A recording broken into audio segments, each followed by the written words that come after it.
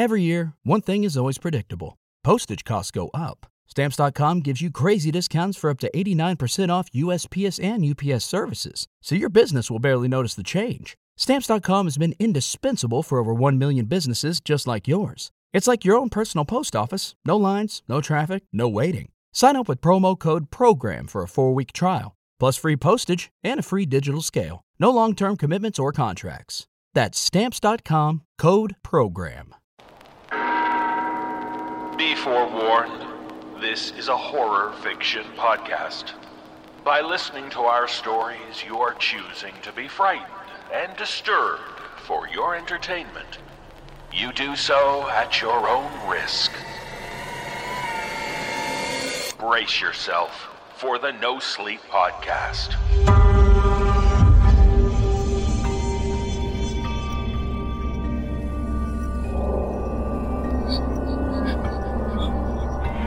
Season 7, Episode 19. The Saskatoon Freezing Deaths. The Graveyard Lottery. The Banishment of Jeremiah Hart. A Hoarder's House. Stolen Tongues Part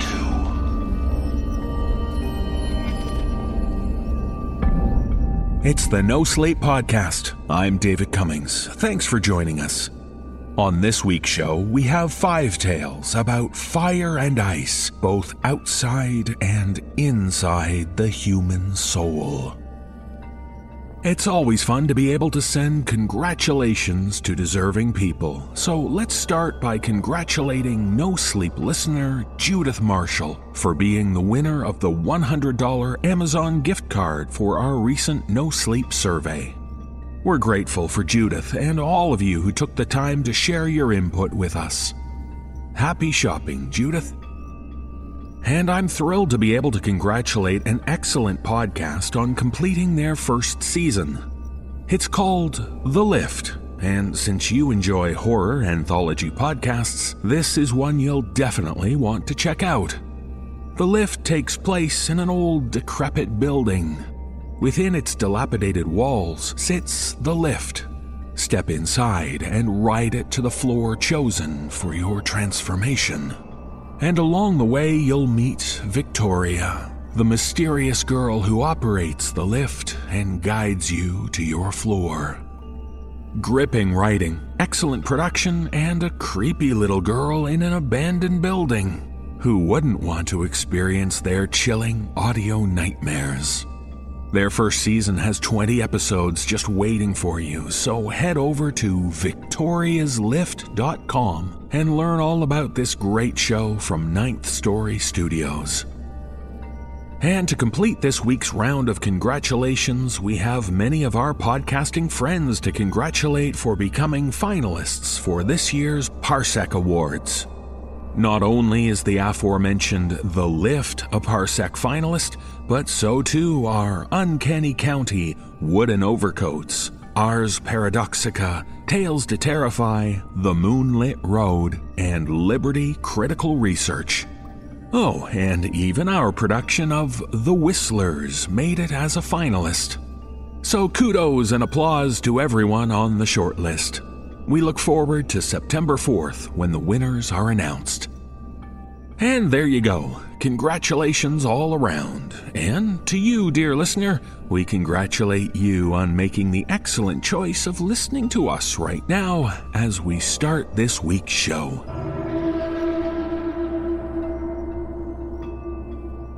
In our first tale, we take a break from the sweltering summer heat to hear a tale which provides some frigid frights.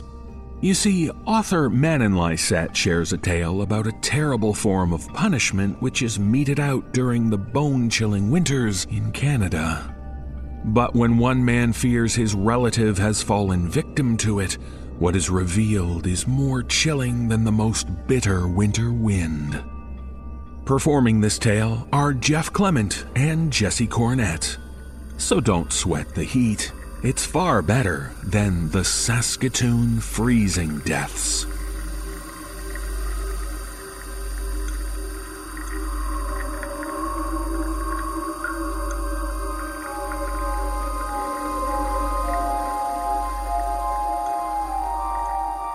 Have you ever had the displeasure of experiencing minus 40-degree weather? That's Celsius and Fahrenheit, because minus 40 degrees is the point where the two converge. It's a temperature so cold that it's impossible for snow to fall. If you've never felt it, allow me to explain what it feels like. Your eyelashes turn white with frost. They'll start collecting humidity from your breath, forming icicles that make each lash stick to the other.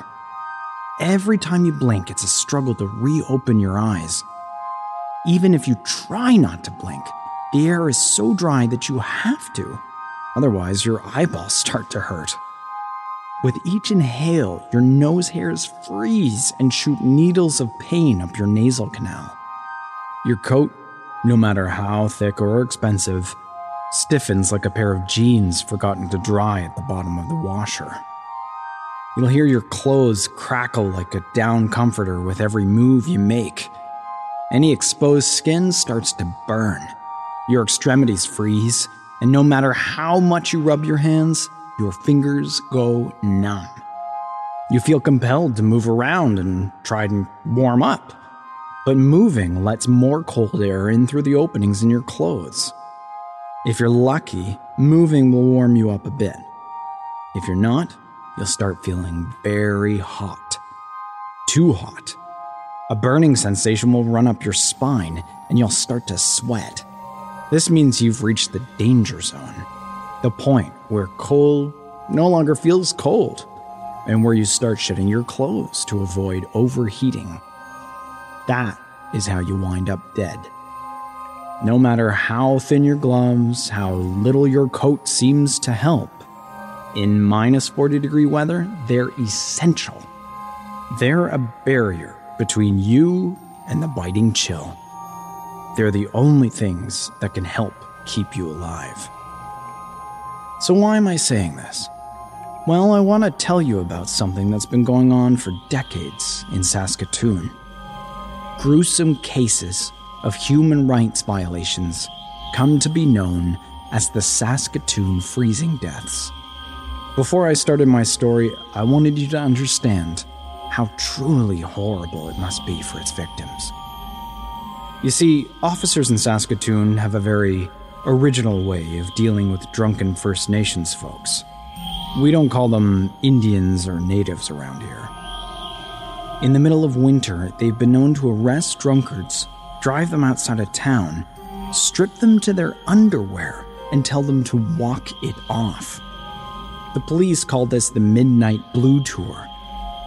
As you might expect, the victims die of hypothermia long before they can make it back home. It's not known how many have died this way. A quick search of missing sisters, an unrelated issue where Aboriginal women have gone missing, assumed dead, will show you just how little the police and authorities care about the plight of the First Nations. Participants of the Midnight Blue Tour have allegedly been found frozen on the side of the road, and their deaths swept under the rug. However, from time to time, victims' bodies won't be found at all. Their footprints turn to drag marks, leading to the forest. But no blood or animal tracks are ever left to explain what was doing the dragging. The officers never investigate these cases further. You might be wondering where I fit into all this. See, my friend's uncle went missing this winter. A few people came forward saying they'd seen a cop throwing him in his squad car and driving off, but there are no records of him getting booked. Here in Saskatoon, we'd all heard the rumors of the Midnight Blue Tour, but it was one of those things we never talked about. No one wanted to blab about the abuse of power because, well, we didn't want to be the next victims of it, you know? In any case, let me take you back to when Paul first knocked on my door with the news. That morning, I was getting ready to go to work when my friend Paul knocked on my door. As soon as I opened it, a wave of cold air came rushing in over my bare feet. I was quick to let Paul in and close the door. My friend shuffled from foot to foot, rubbing his arms furiously to try to warm himself up. shuddered. Phew, colder than my ex-wife's heart out there. What's up, man? Paul pointed to the kitchen. Coffee? I nodded. Yeah. Hold on, I'll get a pot started. Paul kicked off his boots and shuffled to the living room. As I started the coffee machine, I could still feel the chill lingering in the air. The kitchen window was caked with so much frost, I couldn't even see outside. It was going to be one of those days. I hoped I'd managed to get my truck started. A few minutes later, I found Paul covered all the way up to his nose in Nana's knitted blanket, eagerly waiting for me to deliver the coffee. As much as he seemed to thirst for it, he barely let his hand escape the cover of the blanket to take the cup when I offered it. He pulled it under the blanket up to his mouth and drank a large sip. Oh, Jesus, Paul, you can't be that cold. Paul shivered. Car broke down 1.5 miles back. Had to walk. I looked out of the window to my truck sitting alone in the parking lot. What the hell were you doing driving in this part of town at 5 a.m. anyways? He sipped his coffee. Looking for my uncle. I got a call last night. He got picked up by the cops. I felt an instant sinking feeling in the pit of my stomach. The way he said it made it sound so much worse than what it should have been. So you were going to bail him out? Paul looked at me straight in the eyes. I knew what he was going to say. I knew what had happened to his uncle. He never made it to jail. Even though we were alone, even though we were in my house, I still found myself looking over my shoulder and lowering my voice to a whisper. These were the kinds of things we never discussed. Ever. You think he took the Midnight Blue tour? Paul nodded. Yeah. He finished his coffee and held the mug out to me. I filled it, handed it back, and left the pot on the living room table. I had a feeling he'd eventually want a third serving. He continued. Got a call 30 minutes after they took him. Thought maybe I could save him, but too many roads in and out of town. I scratched my stubbly chin. Shit. My eyes wandered to the clock. Paul's gaze followed.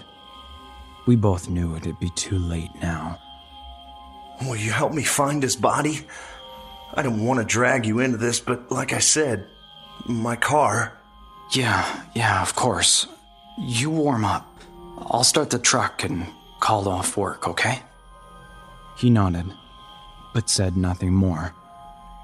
Soon after, we were on the road, with a thermos full of coffee and another full of warm soup.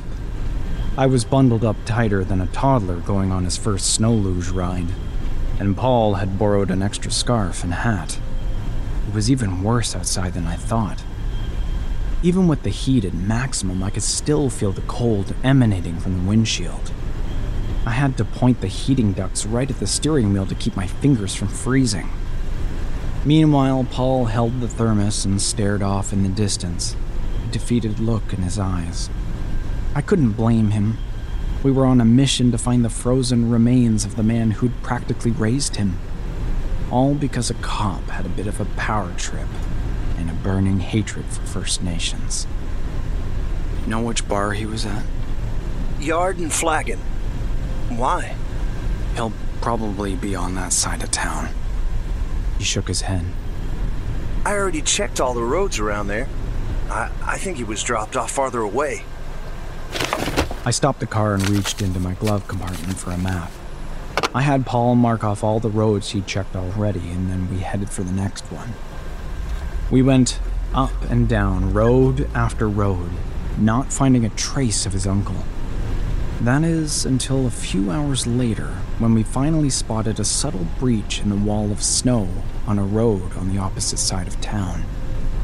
I slowed the truck to a stop, unbuckled, and jumped out to examine it. Paul followed behind. The cold January air sent an instant shiver down my spine.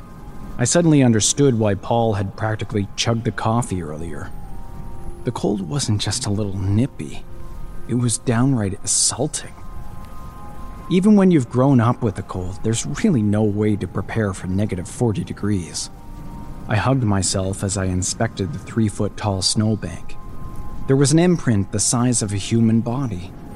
If that wasn't enough proof of his uncle's presence, then the bare footprints leading up to the incident sealed his fate. We'd found the right spot. Where'd he go? Maybe someone picked him up already? Paul climbed the mound of snow and looked out towards the forest. No. Look! I followed him up the snowbank. It emitted crunching sounds beneath my feet, but didn't break. The cold had turned the usually soft and sticky snow into the consistency of styrofoam. I followed Paul's gaze and saw a path of fissured snow leading to the forest. This, I realized, meant Paul's uncle had been dragged into the woods, a prospect that pleased neither of us. Bear? Paul shook his head. I could tell he'd already gone through all the scenarios in his head. Bear, wolf, serial killer on a snowmobile. He squinted. There's only one set of tracks.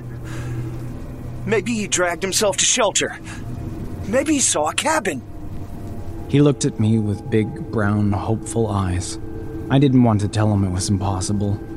I didn't want to point out that even if he was right and his uncle had gone into the woods, he had surely died of exposure long before finding a cabin. That's not what friends do. Friends help friends. Even when it's minus 40 out and all you want to do is curl up in front of a fireplace and hibernate until winter's over. Paul still had hope, so we press on. Let's check it out.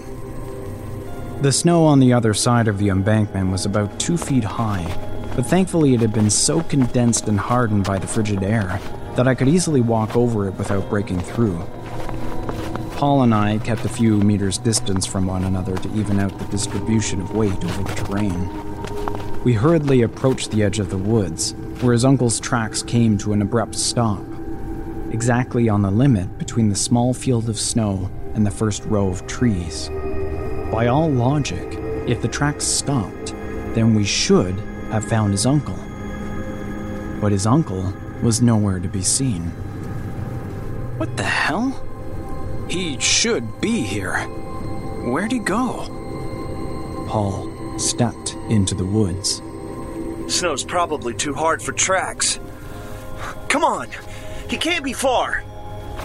While it was true that the snow cracked less inside the wood than out, I still saw it fissuring every few steps. There was no way Paul's uncle, a man twice my weight and 2 feet taller than me, could have managed to walk over it without breaking it. Paul, however, didn't seem to notice. He continued on, distancing himself from me to cover more ground. Uncle, run! He called out his uncle's name, over and over, even as his voice became raspier and weaker. Uncle, run! By now, I was already regretting having left the thermos in the truck. Even with my winter gear, I could feel cold snaps nipping at the skin around my eyes and easily infiltrating my clothes. My lashes, now bright white, were winning a battle to permanently glue my eyes shut. I tried hard to breathe through my nose to avoid dampening my scarf, but found myself panting to try to keep up with Paul, and inevitably a blanket of moist frost settled over the portion of fabric covering my mouth. It melted whenever I exhaled, but froze again when I inhaled. The sometimes soggy, sometimes frosty material rubbed against my lips, irritating my skin. Oh shit! What the fuck? What the fuck?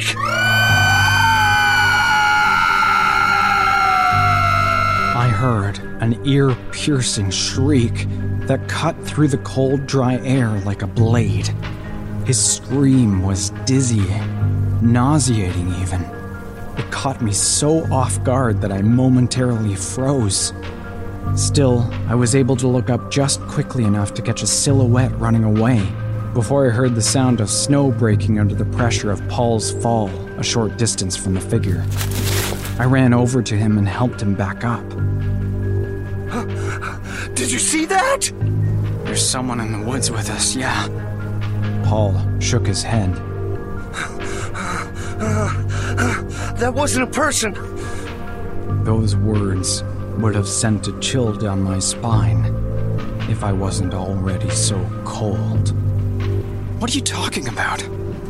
Man, it wasn't human, man. I turned towards where I'd seen the silhouette. You've had too much coffee. Paul turned whiter than rice in a snowstorm. I know what I saw. We need to go back. Right fucking now. I'm telling you, man. We need to go back to the truck. But now! He grabbed my arm and yanked me so hard I thought I was about to lose a limb. Paul had this look of deep, primal fear in his eyes. I followed him out of the woods, partially because I couldn't break out of his vice-like grip, partially because he genuinely seemed terrified, and that, in turn, freaked me out. He didn't speak, not until we were safely in the truck, with the doors locked and the engine on. What happened? Drive! I started down the road, not too fast, thinking he'd come to his senses and ask me to turn back for his uncle. What the fuck is wrong with you? Paul shivered, and I had a feeling it wasn't from the cold. It looked like my uncle. It? The thing we saw. I don't know what you saw, but I just saw some guy. It wasn't a man. Paul, what the fuck are you talking about?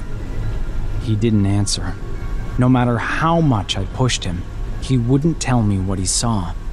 So I drove us back to my place and escorted him inside. It was only when he removed his hat and scarf that I noticed a stream of blood had poured out of his ears. Jesus Christ, Paul! What the hell happened to you? Paul sat on the couch and pulled Nana's blanket up to his chin. He rocked back and forth, though I'm not sure if it was from the trauma or the cold. It looked like my uncle. You said that already. I turned up the heat. Paul's teeth clattered together. Again, it was a coin toss to know whether it was from fear or cold. It came up to me, man. This thing. It was floating. Hovering over the ground. Didn't you see it? I shook my head. I just saw a silhouette, that's all. It wasn't a person. I saw it up close. It had this weird cloak on, man. It I could see it moving. Not the fabric, but the pattern on it. Like a night sky with clouds and stuff.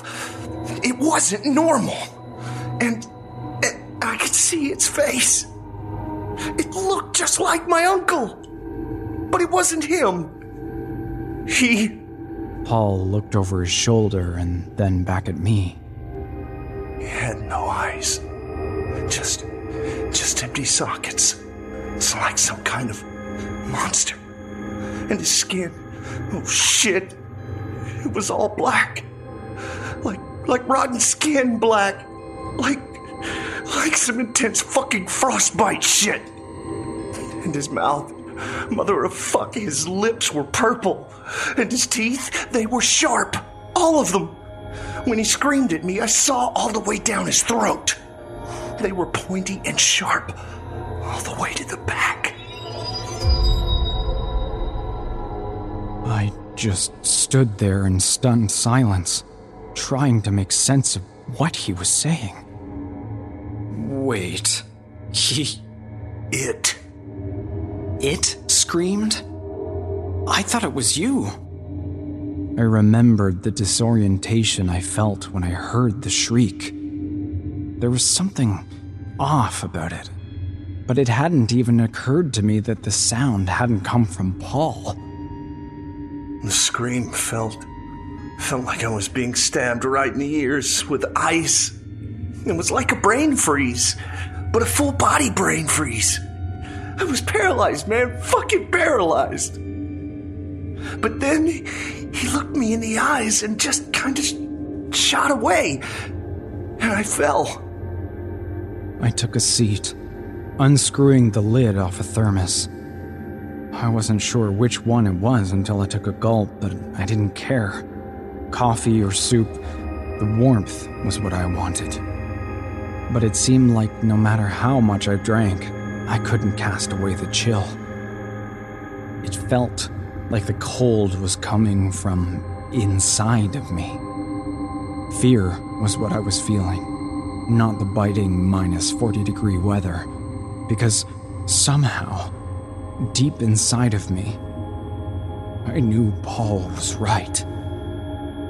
I hadn't seen the silhouette clearly, but when I thought about it, when I replayed the moment in my head, I didn't see any legs touch the ground. Paul's uncle's body was never found. I don't think either of us expected it to turn up. And, as expected, the disappearance was swept under the rug. So, why am I only talking about this now? Why am I, in the middle of a hot summer day, sharing a story about the dead of winter? It's because something happened this morning. Something that left me sweating, and not from the heat. This morning, exactly 6 months to the day that Paul's uncle went on a midnight blue tour, Officer McKay was reported missing. Drag marks were found next to his bed. Broken fingernails were dug deep into his wooden floorboards, and 10 bloody, scratchy streaks, one for each finger, were found leading all the way down the stairs and out the door. They continued down his gravel parking lot, forming rake-like grooves, led through the grass, and made it all the way up to the edge of the forest. That's where Officer McKay's tracks end. There were no animal tracks left to explain what was doing the dragging. McKay is one of the 5 cops to have inexplicably gone missing in the past 40 years. A lot of people know about the horrible things that happened here in Saskatoon, but no one ever talks about them. Those police disappearances are just another thing we sweep under the rug. Just like the midnight blue tours.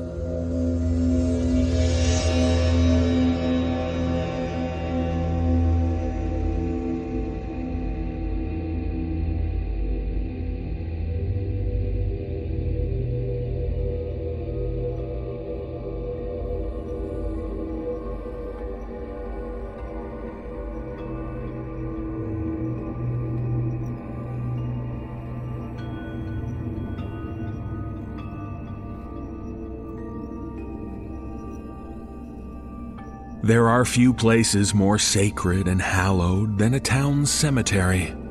To disturb the final resting place of the townsfolk's loved ones would be a heinous act indeed. But in this tale from author G. Preeb, we discover that the graves are being unearthed for a very unsettling reason, one made more contentious by the fact that the surviving family members are agreeing to it. Performing this tale with me are Peter Lewis and Addison Peacock. So behold the vile game which could make you rich, but only if you're willing to enter the Graveyard Lottery.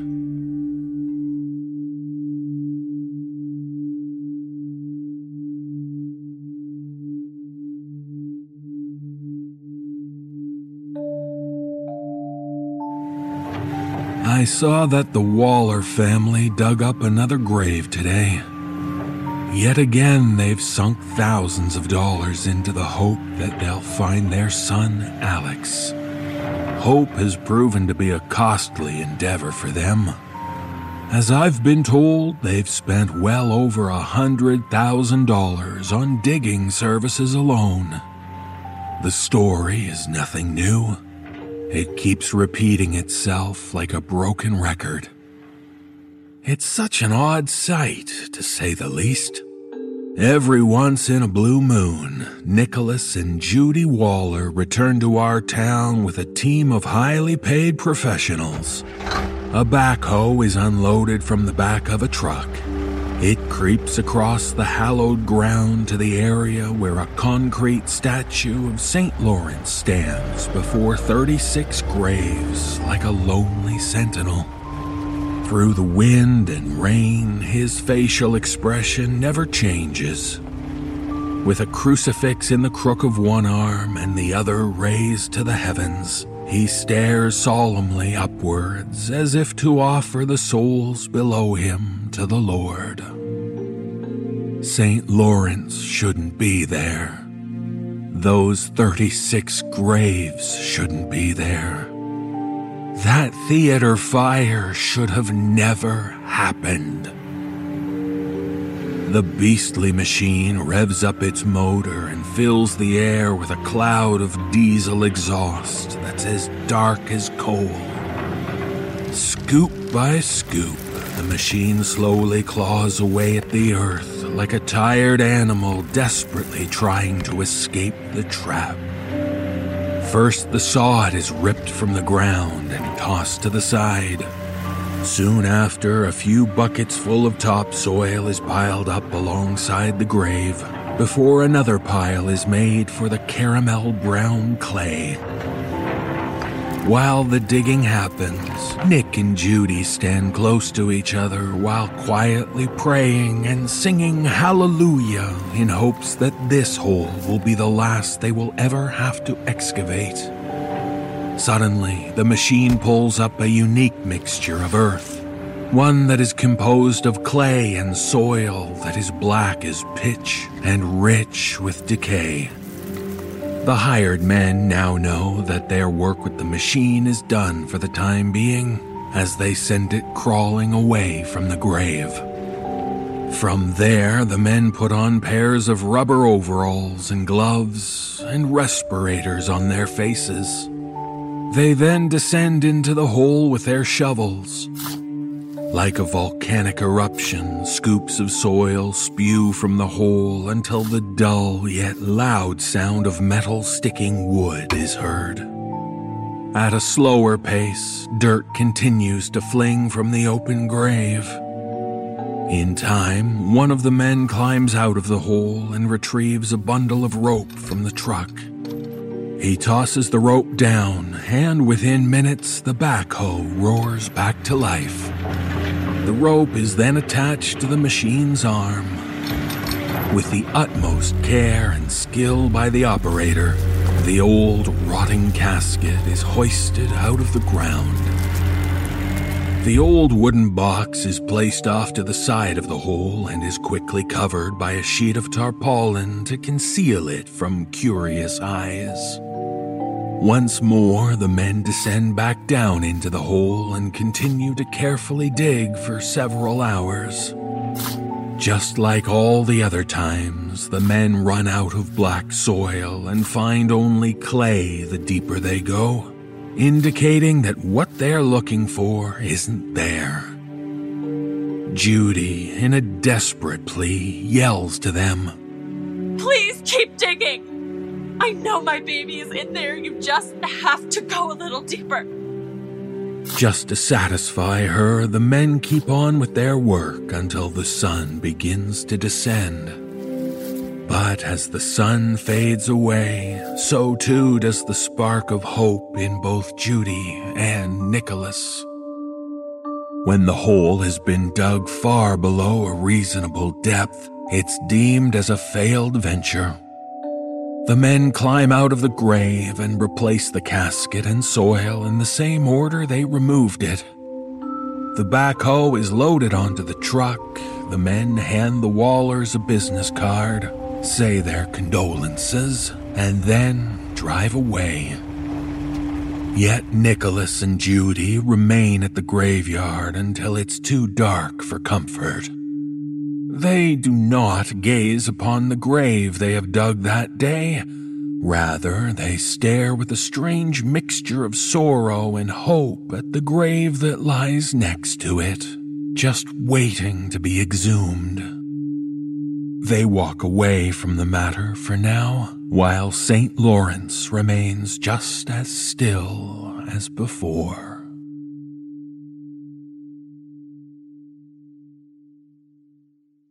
The grave that was dug up today was that of Jack Davidson. As I've been told, his mother and father finally gave in when the Wallers offered them $400,000. Now that I think about it, they were actually going to settle for $350,000, but that changed. Just before Paul Davidson was about to sign the papers, Judy made the comment that there was a silver lining to the loss of his son. When Paul asked her to explain, she said that Paul and the others were lucky that she and her husband had to pay to search the graves of their loved ones. She went on to say that it was better than winning the lottery. The price immediately jumped to $400,000. I'm actually surprised that the Davidsons gave in. They always said that they weren't going to play the Wallers' little game. They said that the way the Wallers had it set up was so callous and disgraceful that it bordered on insults. You see, the Davidsons may have been offered $400,000, but that doesn't mean they would actually receive $400,000. The Wallers have their contract set up in a way where they would only have to pay if their son is found in the questioned grave. Now that I think about it, Judy's comparison to a lottery is actually quite fitting. The only gambit that the unwilling players had to wager was a son, brother, father, mother, or daughter. I've paid close attention to this game over the last 2 decades. The first family that played the game were the Jacksons. Ever since Harold Jackson died, the family struggled to make ends meet. They sold out for $2,000, if I remember correctly. I don't think they would have done it if they weren't so desperate for money at the time. Of course, Alex wasn't found in Harold's grave, and the Jacksons never received any sort of prize. As the laws of probability dictated, the original odds were 1 in 36. But after Harold was exhumed, then it became 1 in 35. Henceforth, the cash prize went up slightly when the people around here realized that the graves of their respective loved ones could be the lucky one. As the years went by and the odds increased, so too did the price. Around these parts, the excavation and the desecration of the grave is viewed as one and the same, despite the good intentions behind it. But that's not to say the people around here won't go against their morals when a big wad of cash is waved under their noses. I think it's a dirty, rotten shame that the Davidsons sold out. Their son Jack was far more deserving of a peaceful slumber than having his corpse pulled out of the ground. He was a fine young man. As a matter of fact, there was once a time when I looked forward to calling him my son-in-law. But that fire burned away the pages of the story that had yet to be written.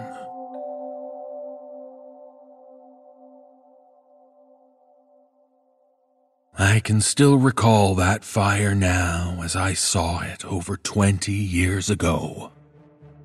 It was an average night, and I was just about to fall asleep when I heard the sirens wailing past my house.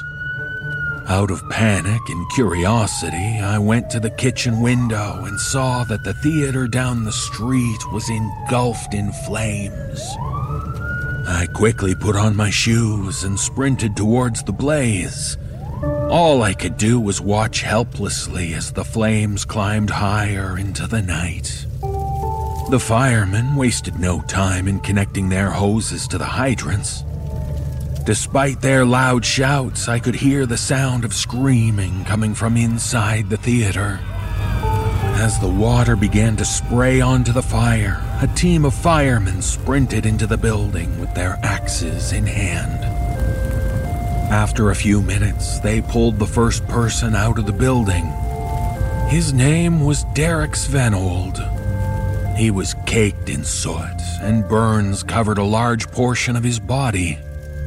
He looked lifeless as they laid him down on the grass across the street. All I could do was watch with shock.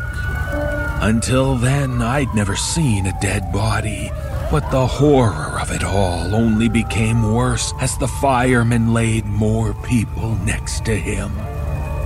The others had not fared so well. Unlike Derek, their bodies were charred black and were unidentifiable in the darkness. The smell was the worst. Never before had I smelled burnt flesh. The smell in and of itself wasn't what bothered me. It was the idea that my nose was inhaling the essence of a dead body. I held my nightshirt over my nose to block it out while the people around me fled away from the scene, feeling too sick to take much more. Before the ambulance arrived, they had 25 bodies laid out on the grass. It was then that I saw something that I can only describe as a miracle. Derek, the man that I assumed was dead, suddenly sat up in a fit of violent coughing. His eyes first locked onto the fire across the street. I saw the way they became wider and wider as the reflection of the fire glinted off them. He put his hands on his face, then his chest, and finally his legs. Without words, I knew he was in disbelief as to how he got away from the fire and how he could be alive. He then turned his head and looked down at one of the charred corpses next to him. He touched the flaky skin, pressed his fingers into it. Hey, you all right? When his question went unanswered, he began to gently shake the body. Hey, wake up. I could see the realization starting to sink in just as the ambulance arrived. The paramedics quickly noticed him and helped him to his feet. Derek fought against them. He screamed while pointing his fingers at the corpses. What about them? What about my friends? What about my sister? As they put Derek in the back of the vehicle, the firemen carried even more bodies out, all 36 of them.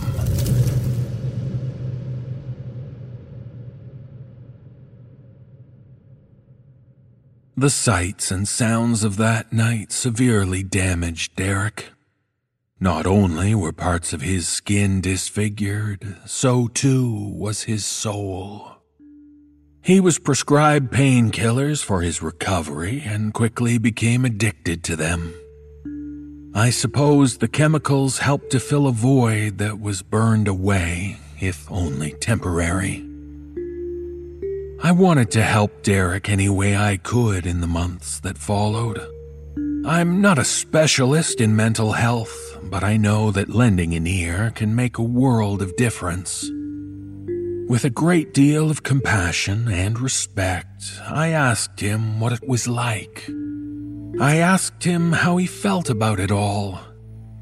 Oddly enough, he told me a story that seemingly had nothing to do with the fire at all.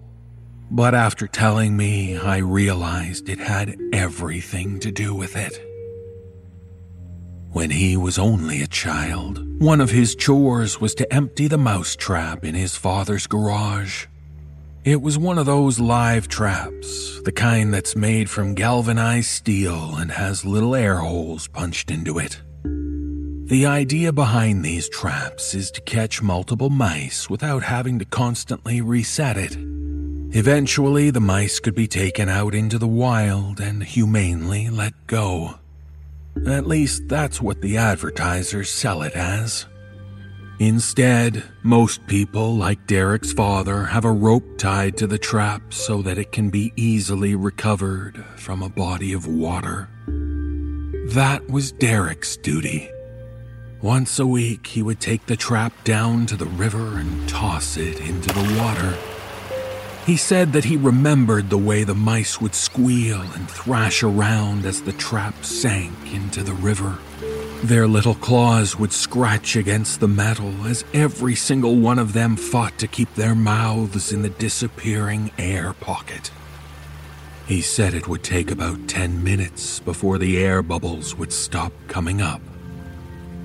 When the job was done, he'd pull the trap out of the water, dump the dead mice, and put it back in the garage. That's what it was like, to be stuck in that fire. Everyone in there was trying to claw their way out. People were being stepped over. Bodies were washed in flames. All I could do was watch as the people around dropped one by one. Trying to be helpful, I told him, "There's a reason why you survived, Derek." He then gave me a look that bordered on annoyance and anger. That's what everyone tells me. I don't know why in the hell I should have lived while the others died. I've talked to therapists, preachers, old folks, and people like you. You all tell me that there's a reason I lived, but none of you can tell me why. I'm surrounded by blind people. They tell me that I need to find the light switch, but the damn light switch isn't even there. Maybe I've been given the gift of life. If I had it my way, I'd give it to someone else. I sure as hell don't know what to do with it.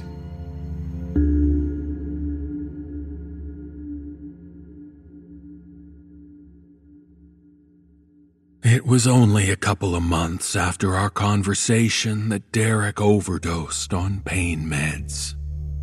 Unlike the others that died in the fire, Derek's passing went quietly. The last victim of a disaster is rarely mentioned, after all. I don't think that he would have wanted any recognition either. I remember how much it tore him up to see the aftermath of the fire being played over and over again on the news. Indeed, our little town had its 15 minutes of fame. Albeit the notoriety was neither asked for nor desired. Especially when our 15 minutes turned to an hour, a day, a week, a month, and finally a year. It wasn't the fire that gripped the attention of the newsmen. Oh no, they focused on the one person that didn't die in the fire. And that person certainly wasn't Derek. I suppose it's noteworthy when the son of a wealthy family goes missing without a trace. That son was Alex, son of Nicholas and Judy Waller. And a son of a bitch if you listen closely to the hushed whispers around town. There really isn't much to say about Alex. He was a college kid that took up residence in our town for 2 summers. It seemed like his favorite pastime was to indulge in the fiery burn of whiskey, as his favorite haunt was the local bar.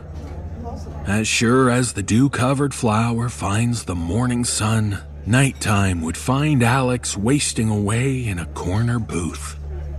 You could almost set your watch by his routine.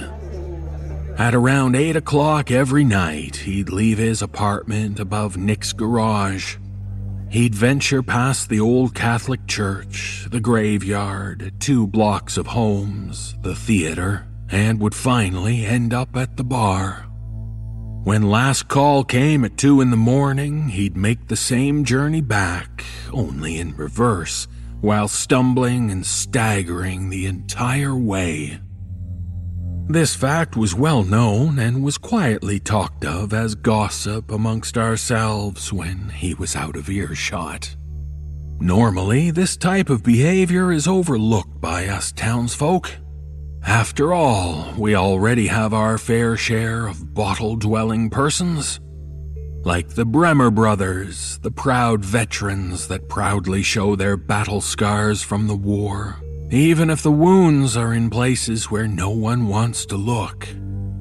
Even our mayor keeps himself in good spirits. An outsider might see this as a problem, but we actually get a sense of safety from it. I mean, the man can hardly find the wallet in his own pocket, let alone someone else's. The complaints made about Alex's drinking habits were not the main issue. It was just another thing to talk about with the spicy indulgence of gossip. There were other things about Alex we did not take kindly to. For the sake of politeness, I will not say where Alex hailed from, but I will say that his upbringing did not correlate with our own. As I remember Alex, all I can recall is a snide young man that refused to adapt to the long-standing traditions of our little social order. These arbitrary social laws have never been formally written, bear no legal standing, but are heavily instilled by the wrath of a father's belt. I'm led to believe that the Waller's idea of normalcy finds ours backwards and barbaric. These are the 3 basic laws of our little culture. Never touch another man's money. Never touch another man's tools. And never touch another man's woman, whether it be his wife or his daughter. Alex was the worst offender of the 3rd. As the way it's seen around here, the best way to deal with a feral dog like Alex is to drag it into the back alley and thrash it around until it scurries away with its tail between its legs. The method behind the madness usually works. I say usually because it certainly had no effect on Alex. As I recall, there was more than a few times that Alex made a lewd pass towards one of the local girls, only to have it met with the fury of the lady's brother, father, or the like. For those 2 summers he was with us, this behavior did not change, but it went away immediately after he vanished without a trace. I don't think the general public really noticed his absence at first. That theater fire clouded every mind like a morning mist looming over the harbor before the storm. I don't think anyone can be blamed for not noticing. It's especially sobering to see 36 graves being dug in advance for the ones you knew. 36 may seem like a small number in and of itself, but when it comes to the matter of death, it's a lot. I remember watching all 36 of those graves being dug. The first 2 or 3 didn't seem like a big deal. They were just holes. But to see so many blurred the lines of reality. There was so much dirt scattered around that each individual hole seemed to blend in with the other. In a way, it reminded me of a mass grave that was dug in the heat of war. The only things missing were the multitude of tangled, bloated corpses and a dusting of lie. Through all the blinding chaos the fire brought, there were still 2 people that noticed Alex's disappearance, even though they were a long plane ride away. Those people were his parents, Nicholas and Judy. As mothers and fathers usually do, they called and sent Alex letters on a weekly basis. When Alex failed to return either of these things for 2 weeks, they became suspicious.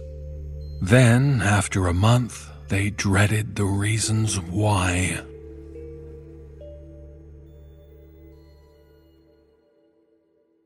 The Wallers sent our sheriff to check on Alex at his apartment. After several knocks on the door at several different times during the day without a reply, the sheriff had the landlord open the door. What they found, of course, was nothing out of the ordinary. There were no signs of Alex or any sinister hints to his whereabouts. It simply looked like Alex stepped away from his home for a while and could return at any moment, but he never came back. Of course, this was all newsworthy material, and it didn't take long for a flood of volunteers to come search for him. For weeks, they walked in a line through the fields and woods with no results. Those searches soon stopped when Jeanette Thomas revealed what she allegedly saw that night. What Jeanette had to say about the matter completely trumped all the theories to Alex's whereabouts. The story itself is shaky at best, but it's the one the Wallers believe beyond a shadow of a doubt to be true. She supposedly saw Alex being murdered with her own eyes. According to her, it happened 2 days after the theater fire. She, like many others, took to the bar after the horrible disaster.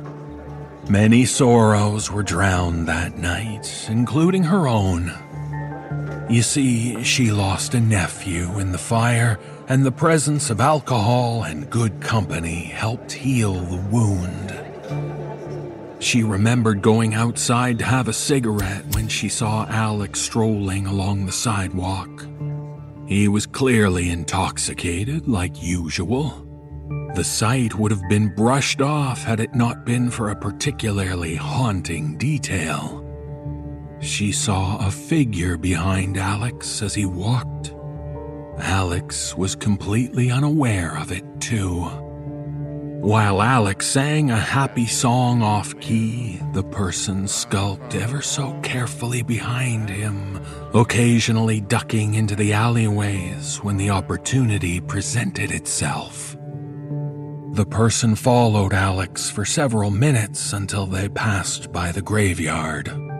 The mysterious figure then veered into the darkness of the yard where the 36 graves were dug in preparation for the next day's massive burial.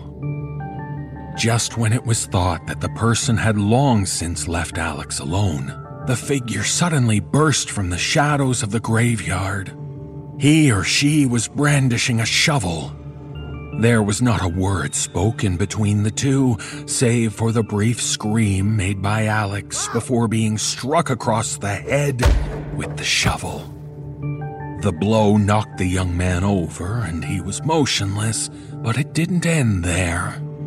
The assailant continued to mercilessly beat Alex with the shovel over and over again. When, at last, the killer seemed exhausted, Jeanette quite clearly saw Alex being dragged into the darkness of the graveyard. Beyond that, no one is sure what happened. This all led to a very thrilling theory made by Jeanette. She assumed that Alex was buried in one of the already open graves. It made perfect sense, too. All the killer would have to do was dig one of the holes a little deeper, throw the body in, and cover it up with just a little bit of dirt. Then the next day, a casket would have been laid over the body, buried, and no one would ever be the wiser. It was a good theory. It was a perfect theory. Unfortunately, Jeanette's credibility was quickly called into question. You see, Jeanette is one of our more colorful residents. Oh, the poor woman just hasn't been the same ever since her husband got hit by that train back in '73. Ever since then, she's been spinning these wild yarns about the most ridiculous things. She's gone on record that she's been abducted and probed by aliens. She claims to have a time machine in her basement, but refuses to show anyone because she's afraid the military-industrial complex of the Antarctic Elephant Corps will have her eliminated. And to top it all off, she didn't bother to tell anyone about what she saw that night until 3 months after it happened. The lawmen may not have given her account much credence, but the Wallers sure did.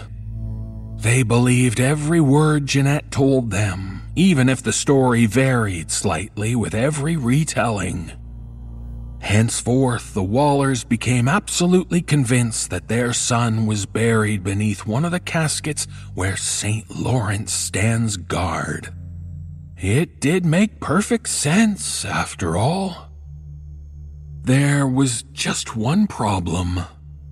Neither the Wallers nor Jeanette knew which grave it was. Thus, as things go, the graveyard lottery was born. The Jackson family was the first to give in at $2,000. The casket was dug up and nothing was found. They then moved on to the plot of Jeff Thomas, and his surviving family didn't budge until they were offered $30,000. The price just kept going up from there on out. I would have never imagined that the Wallers would have ever offered a family like the Davidsons $500,000.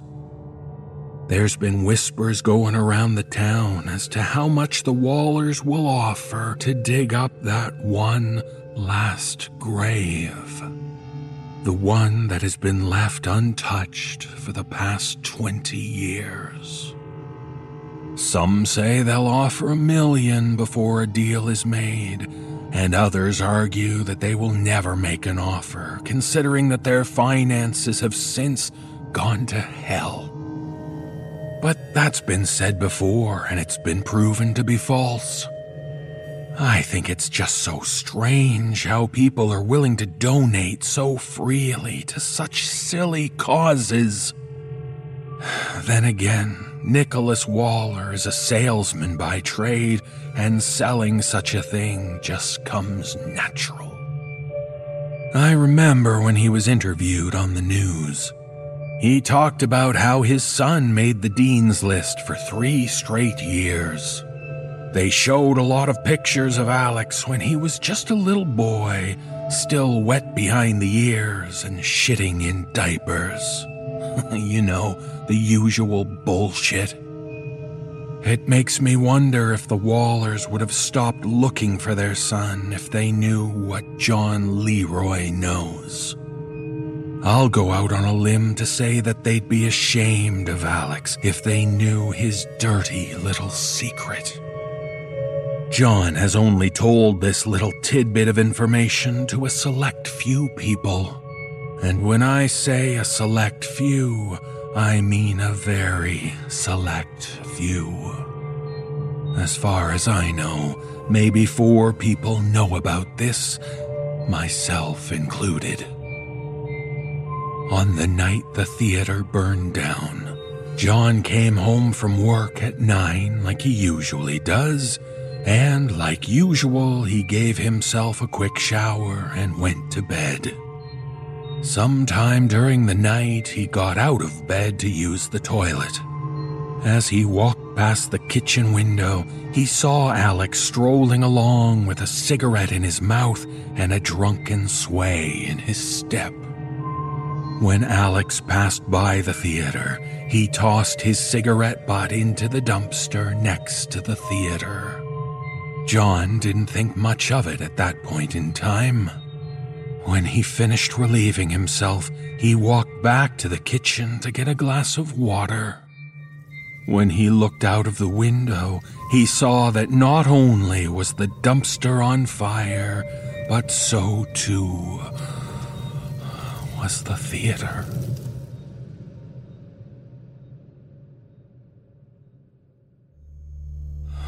Yes, Alex Waller was responsible for the death of 36 people.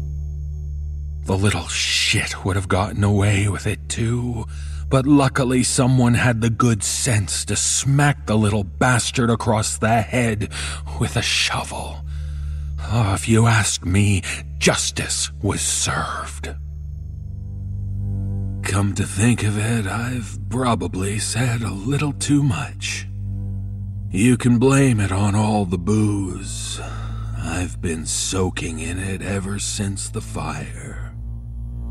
I tell you what, you don't know shit until you've inhaled the charred flesh of the ones you loved. You don't know how those screams still ring in my ears. You don't know a damn thing. Am I a little upset? No. I'm absolutely furious. Alex knew what he did. I could see it on his face. I could see it in his eyes. He looked like a pathetic little child fearing the belt. I know what that look is. I've seen it in my own child's face, for God's sake. I saw it on her beautiful face. I saw it in her beautiful blue eyes. And those damned Wallers had the nerve to tell us that there was a silver lining to our loss. They told us that we were lucky. We were lucky that they had to pay to dig up our own. They told us that it was better than winning the lottery. Oh, I don't care how much money they offer. I'm not gonna play their little game. And to hell with those degenerates that sold the caskets of their family. Is there no decency left in this world? I've seen the way the town is looking at me. Every eye is looking at me. They whisper to themselves. They want to know what the final jackpot will be.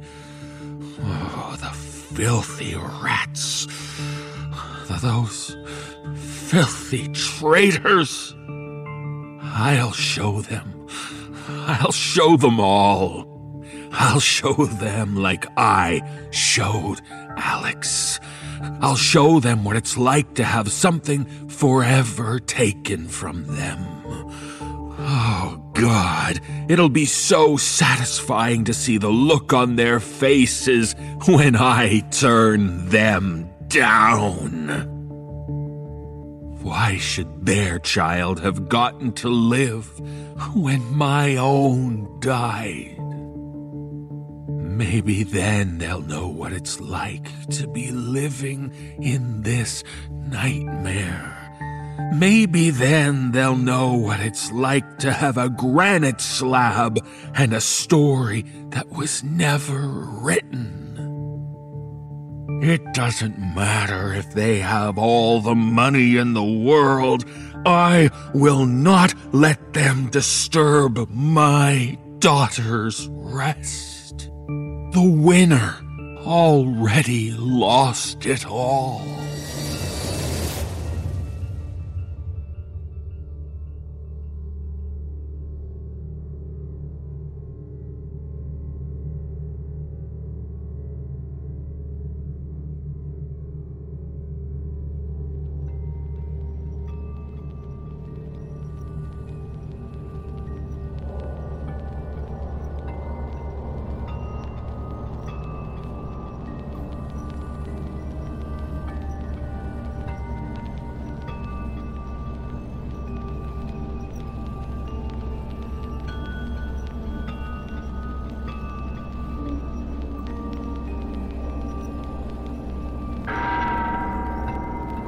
This concludes our nocturnal presentation. Now it's time to drift off into your own nightmares.